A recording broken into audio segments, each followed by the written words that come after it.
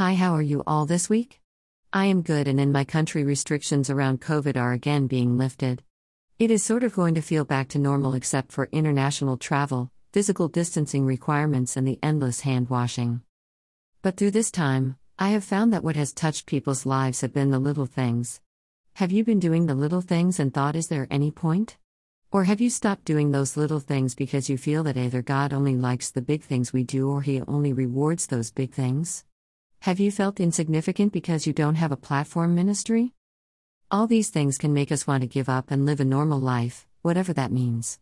But what does the Bible say? In the New Living Translation, Luke 16:10 states, "If you are faithful in little things, you will be faithful in large ones. But if you are dishonest in little things, you won't be honest with greater responsibilities." God wants us to be faithful in the little things, and then He knows we will be faithful in large things. God wants to trust us to do those little, insignificant things. Why? Because He is testing our motive. Will we do things to be seen by others, or will we do things out of a love for God and therefore others? So what are those little things? Smiling at people.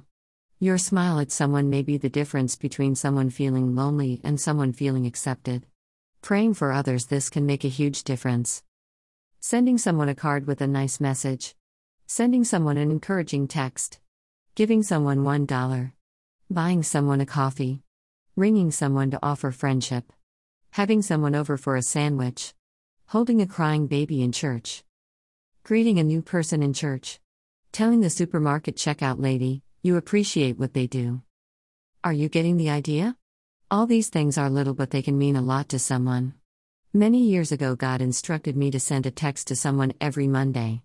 I did it faithfully for months until I felt to stop. I never ever received a reply. It didn't cost me anything except a few minutes of my time. I found out later that it meant the difference between life and death. Who can you reach out to this week with a small thing? Pray and ask God to lay someone on your heart.